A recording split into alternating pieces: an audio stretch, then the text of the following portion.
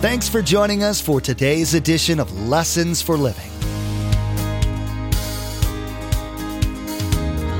His word so fresh in our hearts abound. His word made flesh in the here and now. A new life is beginning. Lord, let us hear your lessons for living.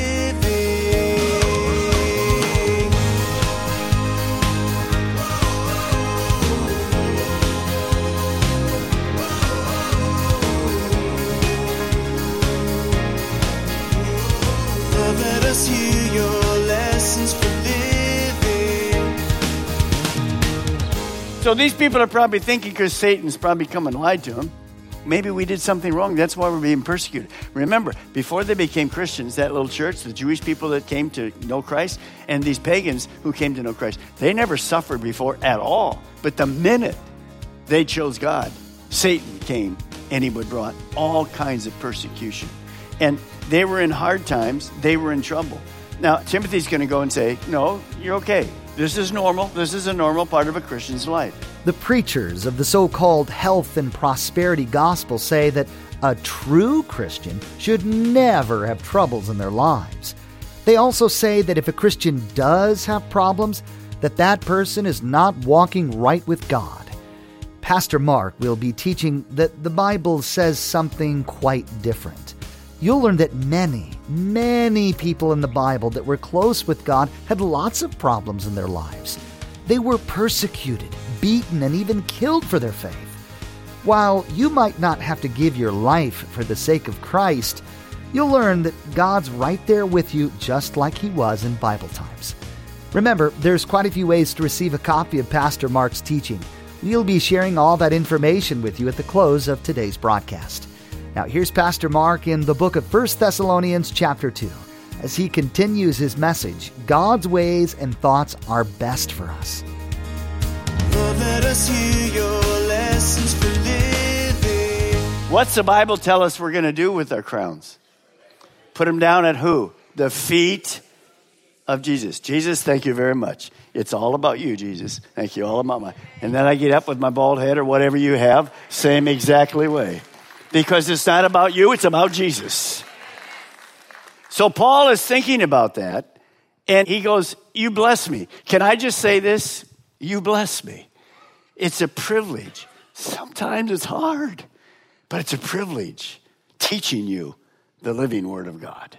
And that's what Paul, his heart is there. His affection's there. He can't stand not going and seeing them. Now, watch how he says it in chapter 3, verse 1. I love this.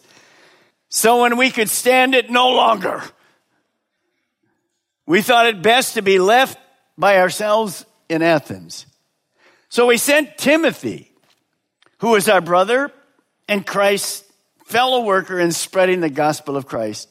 Notice, to do what? To strengthen and encourage you in your faith. Paul is stopped from visiting the people, but God is not stopped. He had a plan. Paul is not prideful, so he asked his young protege, Timothy. Timothy was way younger than Paul. Paul is the one that had the experience. So he asked Timothy to go in his place. Paul was the older pastor that was training some of the younger pastors. Now, that's exactly what we do. Listen to what Paul says to Timothy. You've heard me teach things that have been confirmed by reliable witnesses. Paul says, you know me, Timothy. You know my heart. I'm not perfect, but you know what I do. Now teach these truths to other trustworthy people who will be able to pass them on to others. That's exactly what we do. Come up toward the end of March, we will be a church 27 years. We started with about 100 people. You have to understand, we've been in the process because I was raised as a pastor's kid. My grandpa was a pastor. I never thought I'd be a pastor. I wasn't for many, many years. But I understood the process. What happens is this. God uses people and then raises up other people, just like you saw Bo. I'm just a guy that people poured into me. I pour into the younger pastors. Then they head off. We have young pastors being used by God, at our other campuses right now. They're leading the campuses right here. Many of our young people, some of you have been here long enough, they've gone off and planted a church. And they just planted a church in different parts of the world. And of course, over that, we have many younger families that have headed off and are missionaries all over the world. Well, that's exactly what happens. We're co-workers. We're a team. We just pass it on. See, the gospel, if it isn't passed on to the next generation, we're dead. So the older guys, will be pouring into the younger guys. Because one day, I'll transition to something different, work in missions or what, I have no idea what. But that's true for everything. Remember, one time, Moses died. And here's Joshua. And God says, Moses is dead. You're taking over. And the first thing that comes to Joshua's mind is, well, those millions of people that never obey you, could you pick somebody else, please? No, he didn't say that. He just said, God, I'm not Moses. And God said, no, but as I was with Moses, I'll be with you. You see, it's never about us. So Pastor Bo, our missionaries, remember, Serge is just going through a really difficult time. Is God still with him? Yes. So that's what we do as a church. We follow the scriptures. We pass the baton on, and God just uses all that so that he looks good. Now, one thing that you see that Timothy did, he learned this from Paul. Paul taught Timothy to stay on mission. Spread the gospel. But what was Timothy, what was he going to do to these young believers? He's taking Paul's place. What's he going to say to them? Well, Paul writes it like this. Look at verse 2. We sent Timothy, who is our brother and God's fellow worker in spreading the gospel of Christ. Notice these two words. To strengthen and encourage your faith. So there was a goal. Paul was going to do that, but they're co-workers. See, we're a family. We're all co-workers. We're actually co-workers with God. Nobody here is the high person. God's the one we worship. The rest of us just have different jobs and different functions and different gifts. We're co-workers together. And that's what the beautiful thing is, because we're making God look good. Now, Paul knew these young believers needed to be strengthened in their faith, encouraged. They needed to be reminded that the Word of God would make their faith strong. I want you to see something that happens. Sometimes we miss this in the church, and it's a danger if we do. Remember, these are new believers. There's a big difference between being a convert, that's opening salvation, you've accepted Christ as your Lord or Savior, and a disciple. See, step one, conversion leads to step two. Many Christians, after they get saved, they stay at step one. You'll never make it. You have to be discipled. A disciple is a lifelong learner under discipline. And they learn to obey God's word. But somehow converts, well, they'll listen to the word, but there's not much application. You'll see this later in the scriptures. It's very clear. And so there's hardly any change in their life. See, Paul knew something, and you need to understand this. Paul knew the importance of follow-up, ongoing discipleship, and continued growth. Just think about that. If that young Christian doesn't have somebody coming alongside of them, doesn't get them in a small group like we do here, doesn't get them in My Calvary like we do here, doesn't get them in a new believers course like we have here, Starting Point. Why do we have all those things? If we don't, most new believers will stay in that baby stage and eventually walk away from God. You'll see that coming later. They have no route to go down. So as you bring a person to church, maybe when we get to Easter, you invite them and they come, they become a believer. You are responsible to help, to come alongside them. You are responsible to invite them to your home group. That's what we talk about home groups. I can teach you all day long, but the small group is where people really grow spiritually. So he's saying to Timothy, make sure that you strengthen them. Make sure you strengthen them. Encourage them in their faith. Because without faith, you won't make it. And faith comes from hearing the word of God. Now look at verse 3. Here's the reason. Look at me. I'll just tell it to you, and then we're going to read it. So why is Paul afraid? By the way, with my new eyes, I can see you without the glasses. Not small print, but I can see you. Why is Paul concerned? Because the people are going through trials. And he's thinking in his mind, are they going to get discouraged and walk away? Well, that's what the enemy wants to do.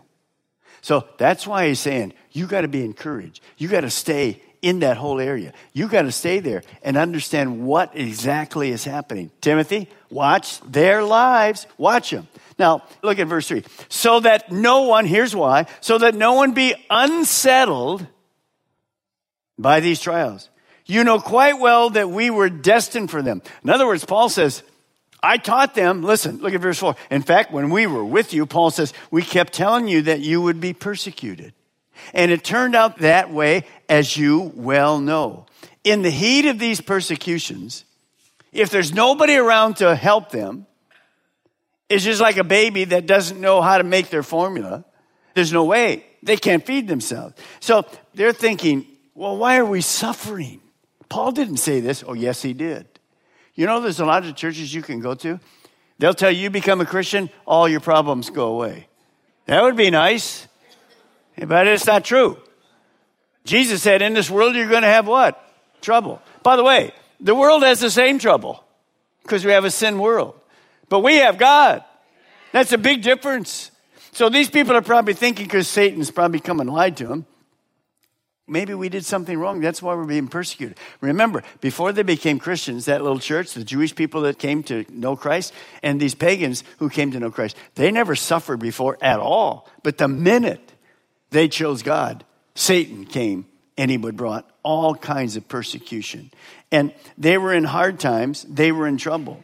Now, Timothy's going to go and say, no, you're okay. This is normal. This is a normal part of a Christian's life. Now look at verse 5. For this reason, when I could stand it no longer, I sent to find out about your faith. I was afraid that in some way the tempter might have tempted you and our efforts might have been useless. Now, look at this verse. I want you to see this for a moment. When I could stand it no longer. What does that mean? He was impatient. I got to go. I can't stand it any longer. You say, Pastor Mark, I'm never impatient.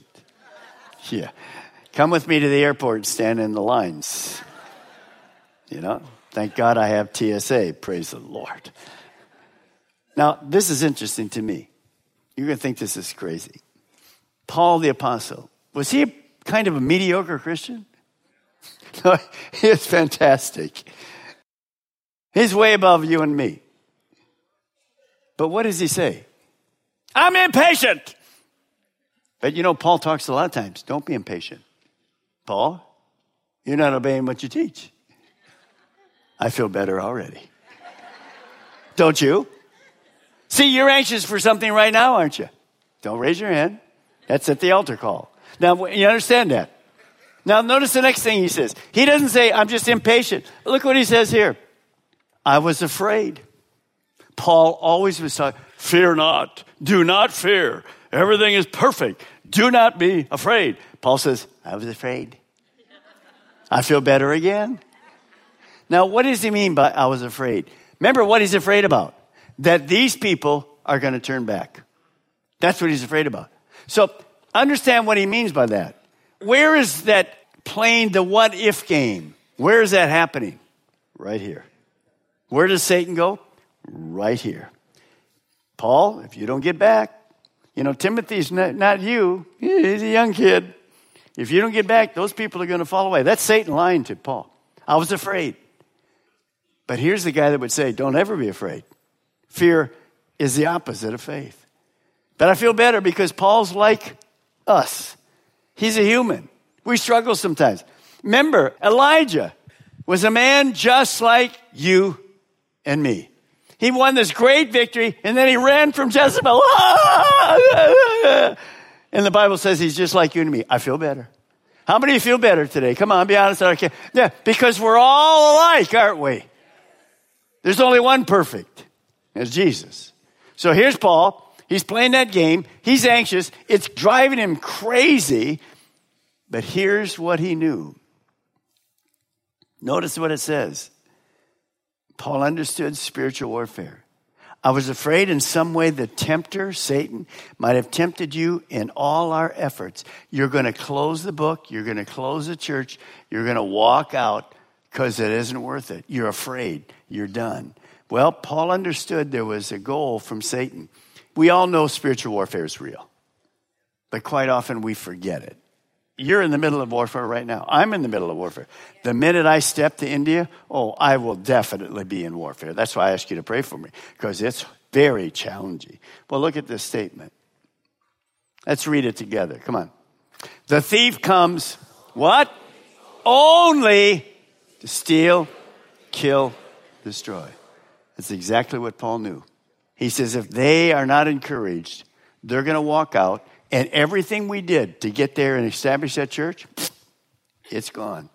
He knew Satan would love to sidetrack young believers. He's thinking, what are they thinking? Are you thinking to walk away? And he's concerned that they would walk away from God. Now that's a great thing.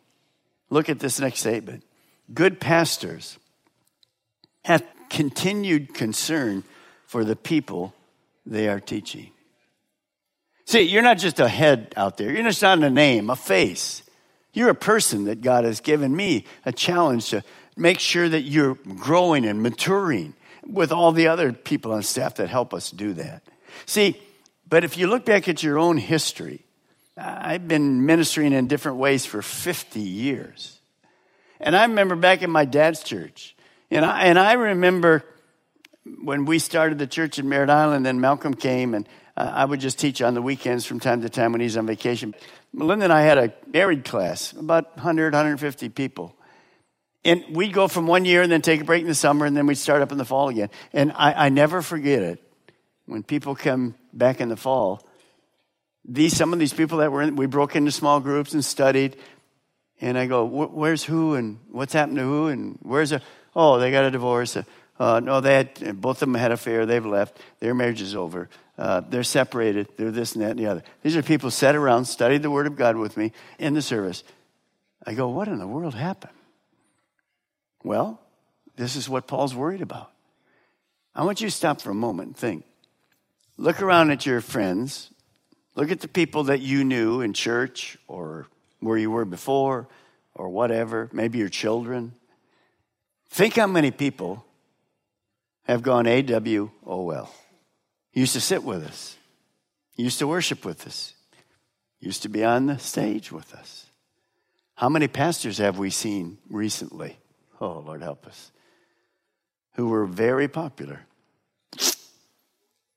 Now, the second one in Chicago, the whole board's resigning. What about the influence? Who wins there? Satan. And some of those people, hurt, will never go back to church again. See, he's very smart.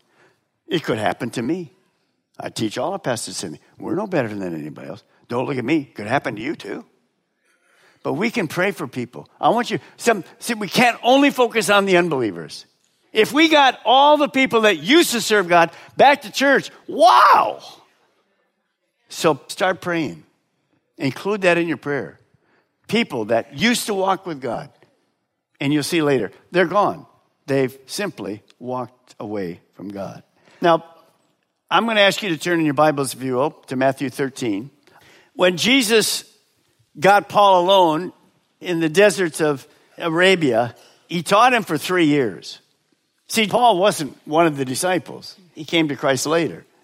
But I'm pretty sure he learned this parable. It's called the parable of the sower. It's in Matthew, Mark, and Luke. It's actually the parable of the hearer. So if you'll turn there, let me show you what that looks like. This is from Jesus telling us what can happen in a church or in a group of people or actually in your heart or my heart. So verse 18, Matthew 13, verse 18. Jesus says it like this. Then listen to what the parable of the sower means. Now, when Jesus would do a parable, he would do things that could apply to people. They could see it happening. And he's talking about a person in those days that would cast seed. They didn't have machines to do it. They would have a bag of seed, and they'd cast it to different soils and whatever, make sure it gets watered if they can, and those kind of things. And its purpose was to grow something. That's the way they did it in the old days. They didn't have tractors and all those things. They just cast it on the soil. So the sower in this parable is actually Jesus. He's casting the word. Today, I'm the sower. I'm casting you the word. By the way, the seed is the word of God. It's alive. It's not a dead. You wouldn't have dead seed and put it in the ground. The Bible is alive. And specifically, the seed in this parable is the gospel. The gospel. When the gospel is presented, how do people receive it? What's the soil like? So, anyone that shares the gospel is kind of the sower. The seed, as I said, is the word of God and the gospel. Now, what are the soils? We have 4 soils. How many? 4 soils. They're different.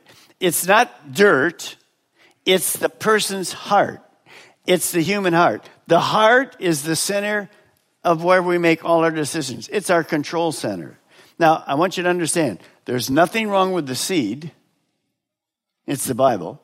There's nothing wrong with the sower, because the sower is teaching the word. Or when you share the gospel with a person that's lost, nothing wrong with you. You're not perfect, but you're sharing it as a principle with God. Now, the planting of the seed, the word of God, in the hearts of people is meant to produce one thing: fruit, to be fruitful with your gift. A person doesn't plant seed in the ground and go, well, we'll never get anything out of that. Just plant it there and see what happens. No, the purpose is to have corn on the cob or whatever. You have something taking place. Now, Jesus is using this, and here's what I want you to write, because we're going to see some shocking things if you've never gone through this parable before. Here it is. True conversion, person really coming to Christ, moves from the convert onto discipleship. True conversion and fruitfulness depend on how a person responds to the word of God. Now, it's not your head, it's our hearts. So we're going to show you 4 different kind of hearts that people had. Here's the first one, Matthew 13:19. This person has a hard heart. It'd be like throwing seed on a cement path or asphalt path. Is it going to go in the ground? No. It's just going to get rejected. So here it is. When anyone, notice, hears the message about the kingdom and does not understand it, watch what happens. The evil one, Satan, comes and snatches away what was sown in his heart. This is the seed sown along the path. Now, notice, Satan hates one thing more than anything else: the word of God. So when that's presented and this person has a hard heart, what does Satan do? He comes, takes the seed away. Well, take the seed away, there's not going to be any fruit. It's not going to happen. In today's message, Pastor Mark read about the pastor's heart that the Apostle Paul had toward the church in Thessalonica. You learned that Paul's example for living was one that he received from Jesus and was trying to pass on to this young church. You found out that these principles apply to you as well as you walk out your own life as a Christ follower. Lessons for Living is the teaching ministry of Pastor Mark Balmer of Calvary Chapel, Melbourne. We have multiple campuses to reach those living in Melbourne, Sebastian, and Beara. All campuses meet each weekend and on Wednesdays to spend time collectively raising our voices in worship to our Most High God and studying the truth and blessings found in His Word. For more information, directions, and service times, visit lessonsforlivingradio.com and click on the church link at the bottom of the page. In his next teaching, Pastor Mark will wrap up the message, God's ways and thoughts are best for us. You'll be reminded about the spiritual aspect of your living, that you are in a war and have an enemy. You'll be warned against allowing the world to influence and corrupt your thinking and behavior. You'll be encouraged to live your life as cleanly for God as possible, but He will give you the strength to do so. Well, that's all the time we have for today's broadcast. From all of the production team here at Lessons for Living, we want to say thank you for tuning in. May God bless you. Together, let's do life right.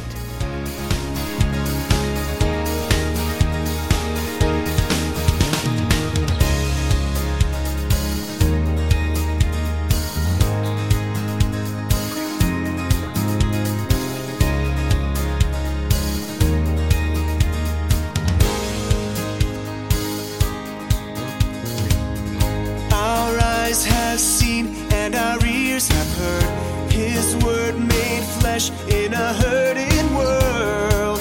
A new hope He is giving.